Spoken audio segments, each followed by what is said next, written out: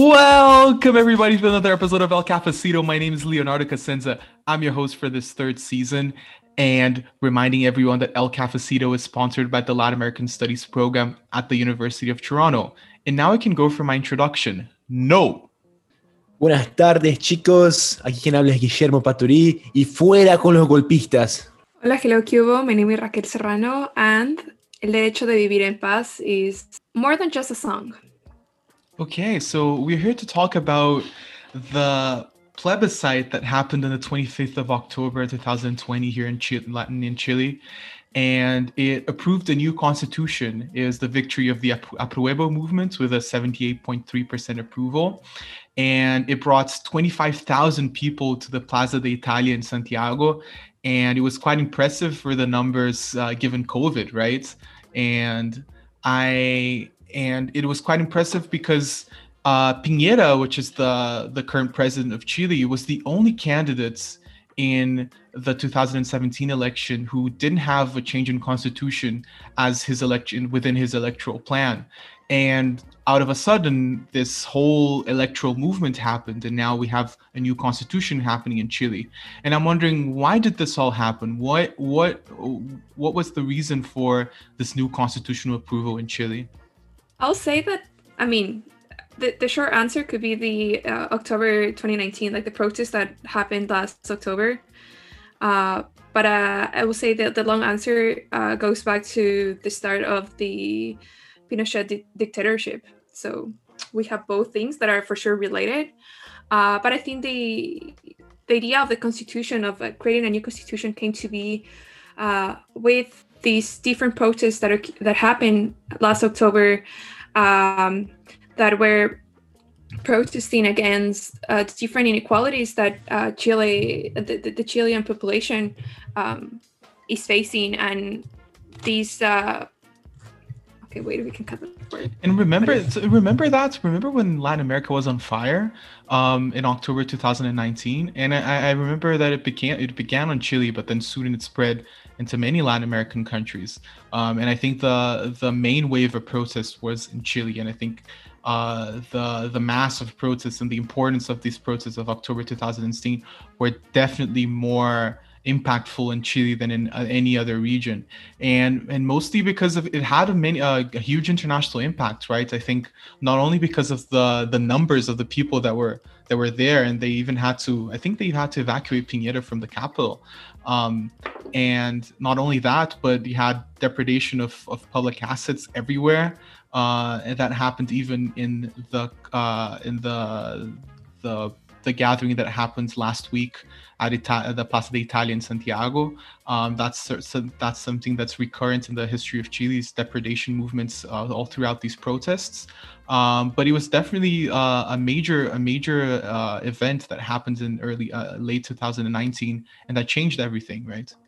And just to bring back a bit of what you asked before, why did this happen? Why are we having this plebiscite? It all began, really, as you guys said very well, with the protests. Raquel brought it even further, which is correct, of course. But I feel the main thing that happened in October was that the Piñera administration decided to raise the price for public transport, and that's what initially caused the protests. And then after those protests got bigger and bigger, they started asking more questions, and one of them was, why do we have this constitution, which was written by a period of a brutal dictatorship in our country, as Raquel said very well before. And just taking on from what you said, Leo, as well, about how Piñera was the only candidate who did not want any sort of constitutional reform. Well, the only candidate in those elections who did not want to touch the constitution, really. He even reversed some changes, because his predecessor, Michelle Bachelet, who was the previous president of Chile, had started a couple of, I wouldn't say she wasn't going to rewrite the constitution or anything, but she was reforming certain aspects, some outdated aspects to the constitution. And as soon as Piñera took charge, he halted and stopped all of these reforms. And that is also what caused many to take to the streets and protest during October, to halt, to in a way make Piñera stop his stoppage of changing the constitution. It's interesting to see how popular unrest and popular action actually created constitutional reform in Chile, right? And it's something that's unprecedented in the history of Latin America, I'd say, because, for example, in 2013, you had the protests in Brazil for the same reason, for the increase in public transportation. And of course, just like in Chile, it had deeper criticism. It wasn't just a criticism towards the increase in public transportation, but it was a criticism towards corruption and towards education investments and sanitation and the whole system. The whole system was corrupt, and it was a criticism towards the whole thing. But I think something that the Chilean protest movement in 2018 had, in 2019 had, that the Brazilians didn't have in 2013, was that they had a clear goal, right? They had a clear goal towards removing the constitution, because the old constitution was an impediment towards the development of Chile. And I think that in that sense, they were really successful in conforming to their goals, while the 2013 protests, they were really mixed and they were really varied, and they didn't have any clear political goal. It ended up in an impeachment process of the president, and not really in any long-standing reform, such as the constitutional reform in Chile. And something evident in Chile too is the popular participation throughout in 2019, but throughout the year, right? So, for example, early in October, you had the International Women's Protest that gathered more than 1 million people in Chile in the capital, and this means that the Chilean population has been quite supportive of these popular uprisals and of these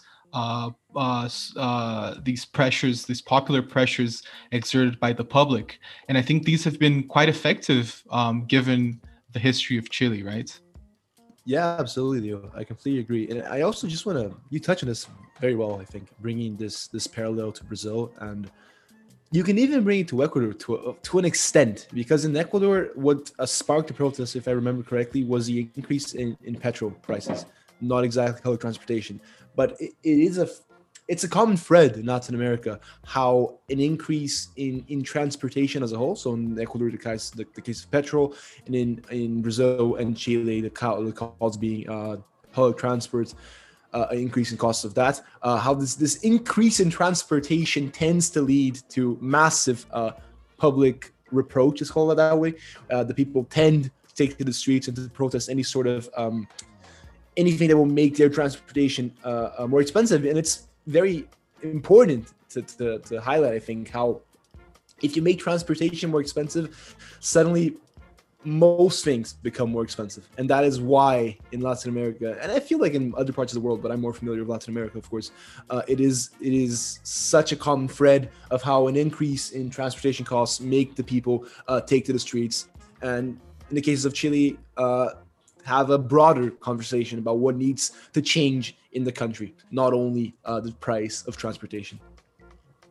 Yeah, and I think it's really important to remember that, yes, as much as like the main reason why these protests that happened in that like last year were because of the rise of the prices, but it's also like what that represents. Like it's more about just transportation, but how that affects or that contributes to the gap of like the different inequality levels that exist in Chile, in Ecuador, in Brazil, and like all the different countries in Latin America. So I think this is just one example of where you can see that by increasing the price of a product or a service, then there's this exposes all the different inequalities that exist, because it's for sure it's like people are like less able to pay for those prices, and what it actually entails to not be able to go somewhere, just like what it actually entails not only for the economy but also for the other social and political factors that these entails. Yeah, and definitely the public support that this created is generated a positive outcome, and that's the creation of a new constitution. And it's going to be voted in April 2021 with 155 citizens divided equally between men and women. And it's interesting that it's not going to be created by politicians that are currently elected, but by new citizens that are going to be elected specifically for the purpose of the new constitution. And then it's going to take 9 months to create it, and then there's going to be another mandatory plebiscite to confirm it. So I think there was this whole process that was quite democratic in the creation of a new constitution, right? Because it's really a break from the old patterns, from the old regime, to an attempt to create something completely new. Let's see what comes out of this new constitution, right? Because we can expect a lot of very old trends in Latin America coming from this new constitution. But again, let's see. And I read in El País an article that said that this new constitution was a break with the past, was a break with the, Latin America's Cold War past. And I wanted to try to understand that, and maybe we could go back to the roots of the constitution. Why is this constitution really a break with the Cold War past in Latin America? Does it have to do just with Pinochet, or with greater context? No, I think you can bring it back even before Pinochet, really. I think it starts actually before Pinochet. It starts with the coup. Most people don't know this actually, but the first leftist leader, so truly leftist, to be elected democratically in the Western, okay, that's not Western Hemisphere, but in Latin America, I'm sure of it, was Salvador Allende in Chile. He won not by a majority, but he did have most votes in that election. There was no second round of voting, so he did win the election with around 34% of the vote. But as we all know, Leo knows probably even better than I do, he didn't last long, and he suffered a very bloody coup by Pinochet, and that's what led to the constitution that is going to be repealed next year. So Allende was elected in 1970, and then in the infamous now September 11th, 1973, he was deposed by a coup that was supported by US's Nixon and Kissinger, and that established a 17-year dictatorship in Chile headed by Augusto Pinochet. And then he passed the new constitution in 1980, and it was an interesting constitution because it was created with a few law professors and a few sympathizers of the coup, so it wasn't democratic at all. And the expectation of the creation of this institution was that this constitution was that the junta was expecting an orderly return to democracy, so that it, just like the military dictatorship installed in Brazil in 1964, it expected a return to democracy. It was just this, and that's why the whole article was talking about breaking with the Cold War past, was that the Chilean constitution in 1980 was created to block democratic institutions. It was created to block the threat of communism created by the Cold War and then represented by Allende. And so the 1980 institution was created by sympathizers of the coup in order to install an authoritarian regime in Chile. And it's interesting to note that it had many authoritarian takes to it that were eventually reformed but taken into the democratic institutions by Chile later on. So for example, the armed forces were considered guarantors of the constitution, and it had a fortified executive branch. It had judicial independence, and despite being authoritarian, it depended on regular elections, but it also had these non-elected senators and a requirement for supermajority that was really important. So the military government was afraid of majorities in a democracy, especially because of Allende. So they created this supermajority requirements to change any constitutional amendments, and that made it impossible to change the constitution. And that's why it was really hard to get rid of many factors within the constitution later on, even throughout the democratic regime in Chile. It had many authoritarian principles embedded in it, but one thing that I really wanted to talk about was the neoliberal aspect of it. What made this constitution neoliberal in a sense? And I wonder what was Pinochet's role in creating this constitution towards generating a neoliberal government in Chile? Yeah, I think that here we can look at the people that helped Pinochet draft the new constitution, where these ideas and philosophies were coming from, especially from the United States. What type of I will say maybe like some of the examples that we can look at is like the privatization of different public sectors, including health, pensions, something that one of the things that came to be part of the protest that happened last year. Also different points and ideas that they have about the education system. So I think some of the things we can look at is like how the 1980 Constitution made this process of looking into the private sector more than the public sector, and how that benefited specific groups of the Chilean society back in 1980s, and how that has affected and has contributed to this inequality that has been part of Chile since then. Yeah, Raquel, no, I totally agree. And this thing that Leo said about the Constitution being extremely neoliberal, it can't be further from it. It's exactly that. It was extremely in this Cold War context of banishing the left, of entrenching property rights, and basically turning Chile into I don't want to say a colony, but into almost a puppet of the United States and of this capitalist system. It was one of the ways in which the US found to wave their big stick across Latin America and make all the nations in the continent be completely dependent and subjugated towards Washington. Yeah, it had this principle of subsidiarity, this idea that the state can only intervene in the economy unless the private sector is unable to do so. So it favored the institution of private business and private investment in several branches within the economy, especially in education and health.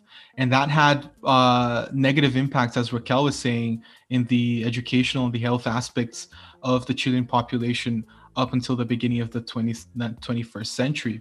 And that was one of the causes for the 2019 protests a lot as well.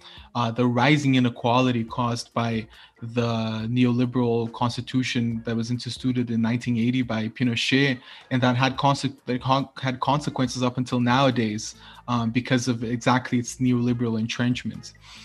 And I think it's interesting to see that that Pinochet was removed from power, and then in 1988 there was this plebiscite, and that's why I said no. It was this plebiscite that voted yes or no to extend Pinochet's presidency for another 8 years, and then in the end the no voted won. And there's this really famous movie by Gael Garcia Bernal called No, in which Gael Garcia Bernal interprets this publicity agent that creates the whole advertisement campaign for the No campaign. And it was just a really interesting movie that I definitely recommend everyone watching. And it's interesting to see that despite the plebiscite, the Constitution remained the same. And you had a series of democratically elected presidents that were still elected within this extremely authoritarian and neoliberal constitution. And it's interesting to see that in this movement from 1988 onwards, there were some movements and some changes and amendments to the Constitution.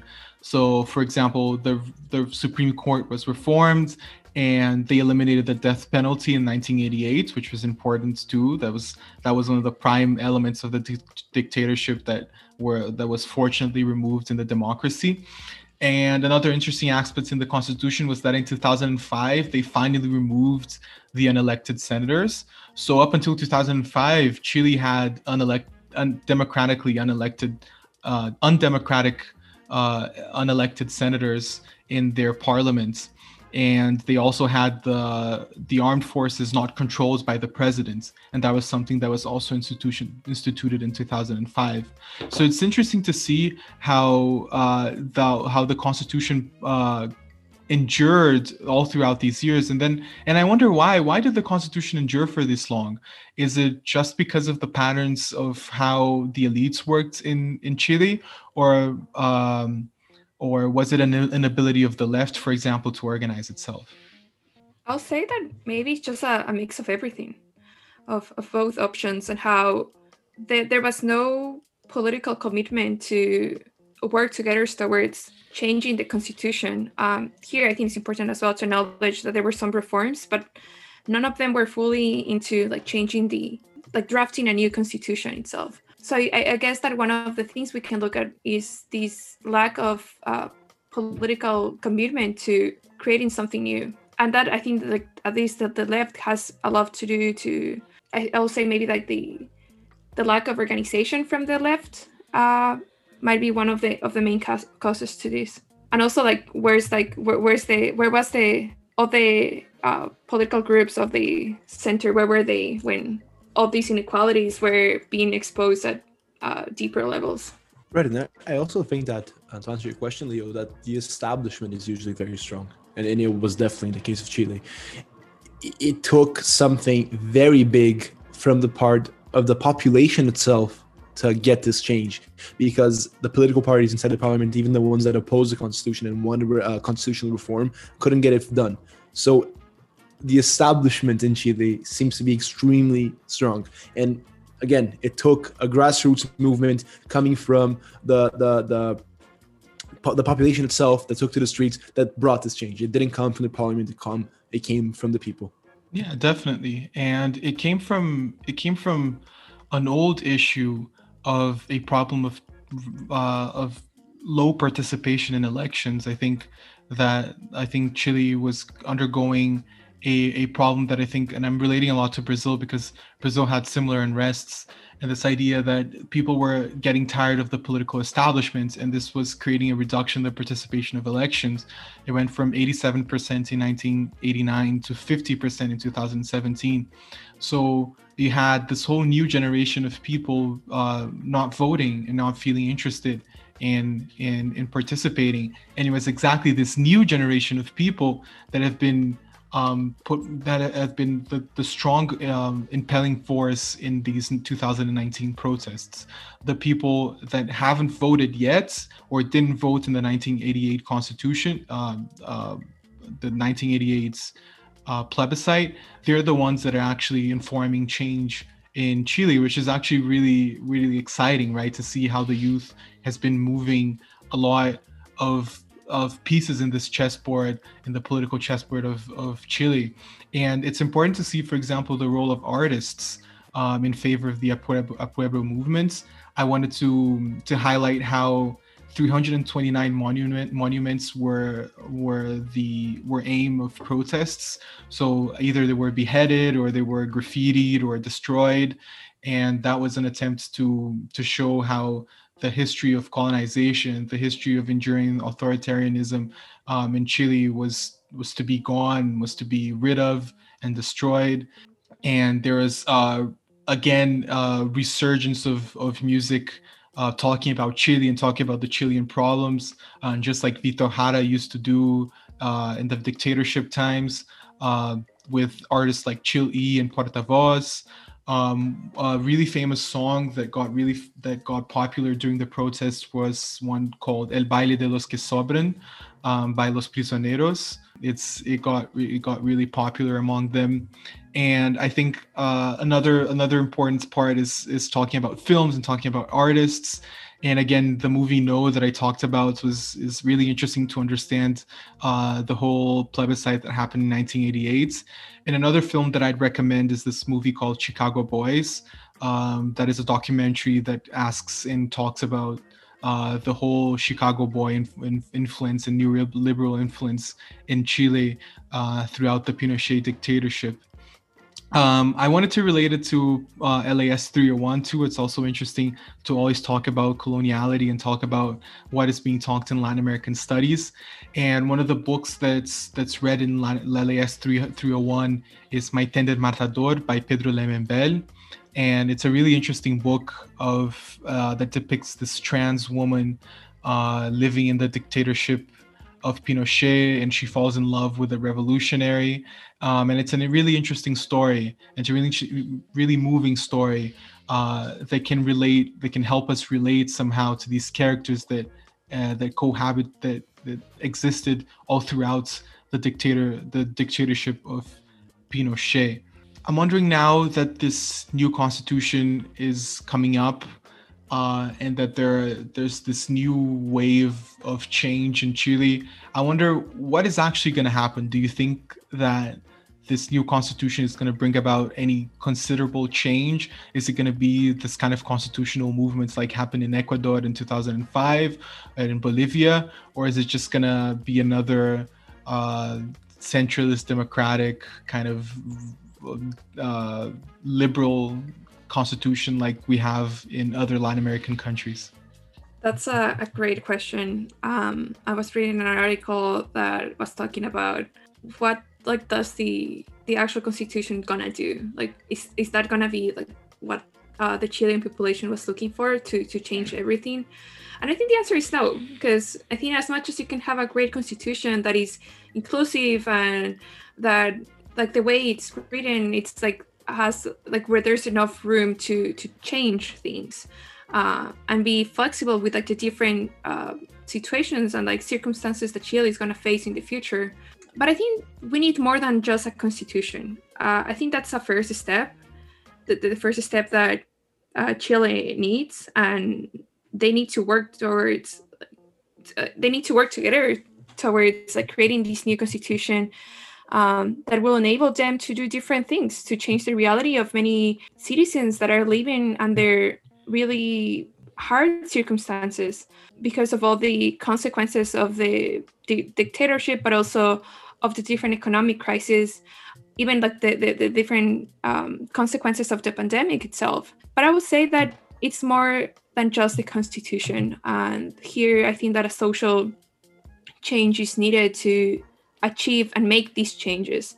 I think the constitution will create new possibilities, but we need to go beyond just drafting a new constitution. And the other thing that I wanted to point out is that the new constitution it's only gonna be implemented in 2 years from now. So there are gonna be 2 years where we're gonna be in like this in between of what are we doing, where are we supposed to go towards, and also remembering that the next elections are also coming up in 2022. So the new president, like what's going to be their responsibilities, and the other elected officials, like they don't even know, like they're going to be elected before the new constitution comes into play. So there are different factors, but I would just like to summarize my point. I think that the constitution is a great step, but it should not be the only one. Yeah, Leo, to answer your question about will it be successful or will we have only another liberal constitution in the country, I think it depends on mainly on who's elected. So we're going to have, as you said, a constitutional assembly that's going to be elected to draft this constitution. Again, draft because it has to be approved by the population and a subsequent plebiscite to happen, I think, late next year, I mean. But it really depends on who's elected. So if we have a lot of these old people that are part of the political system, part of the establishment, and have been for the last 10 years, if most of them are elected, then we're going to have probably a very similar liberal, maybe even conservative constitution. Whereas if we have some young people that you were talking about before, some young people who are interested in the political process and who want to bring by real change to their country, we might see something come out that is very interesting, such as the one we have in Bolivia, which changed Bolivia to a plurinational state. So while, yes, there is potential for this to be something that is clearly revolutionary and groundbreaking for the country and for Latin America as a whole, really, there is also maybe an equal chance of it being conservative, liberal, and not much of a change. So I think this plebiscite, I just want to say has been on my mind a lot, and I think that this plebiscite is one more part of this thread that I've been noticing in Latin America of how we are continuously rejecting these neoliberal candidates and political parties, and we're seeing the left, as Leo said before, this maybe not the left but a center left ideology, maybe social democratic, have more of a foothold in the countries of the continent by being mostly brought by young people. So just to put that into a bit of perspective, in Mexico in 2018, we had Andrés Manuel López Obrador win the election, and he's a very leftist leader. In Argentina in 2019, we saw Mauricio Macri lose to Alberto Fernandez, who is a Peronist, a Kirchnerista from the left, whereas Mauricio Macri was the incumbent president at the time. He was a conservative, right-wing leader. In 2019 in Uruguay, nearly the Broad Front, the Frente Amplia, retained their presidency, but lost with under 50,000 votes to the candidate from the right. So that was, I guess a break in which we're trying to argue here. But again, the Bolivian elections happened 2 weeks ago, and the left came back to charge and won back the presidency after losing it in the coup last year. And now this plebiscite in Chile is once again a victory of these more social democrat progressive forces. So I guess what I'm trying to say here is that this is one more piece of the puzzle of how these progressive forces and parties are slowly returning to the front row of Latin American politics. Yeah, that's really interesting. I definitely see this trend too, and I hope that it increases. I hope that the youth and the progressive forces are continually as strong as they are nowadays. But for now, I'd like to close this episode. Thank you very much for coming. And as always, El CafeciTO is available on Spotify, iTunes, and SoundCloud. Thank you very much, and I'll see you everyone next week. Bye bye.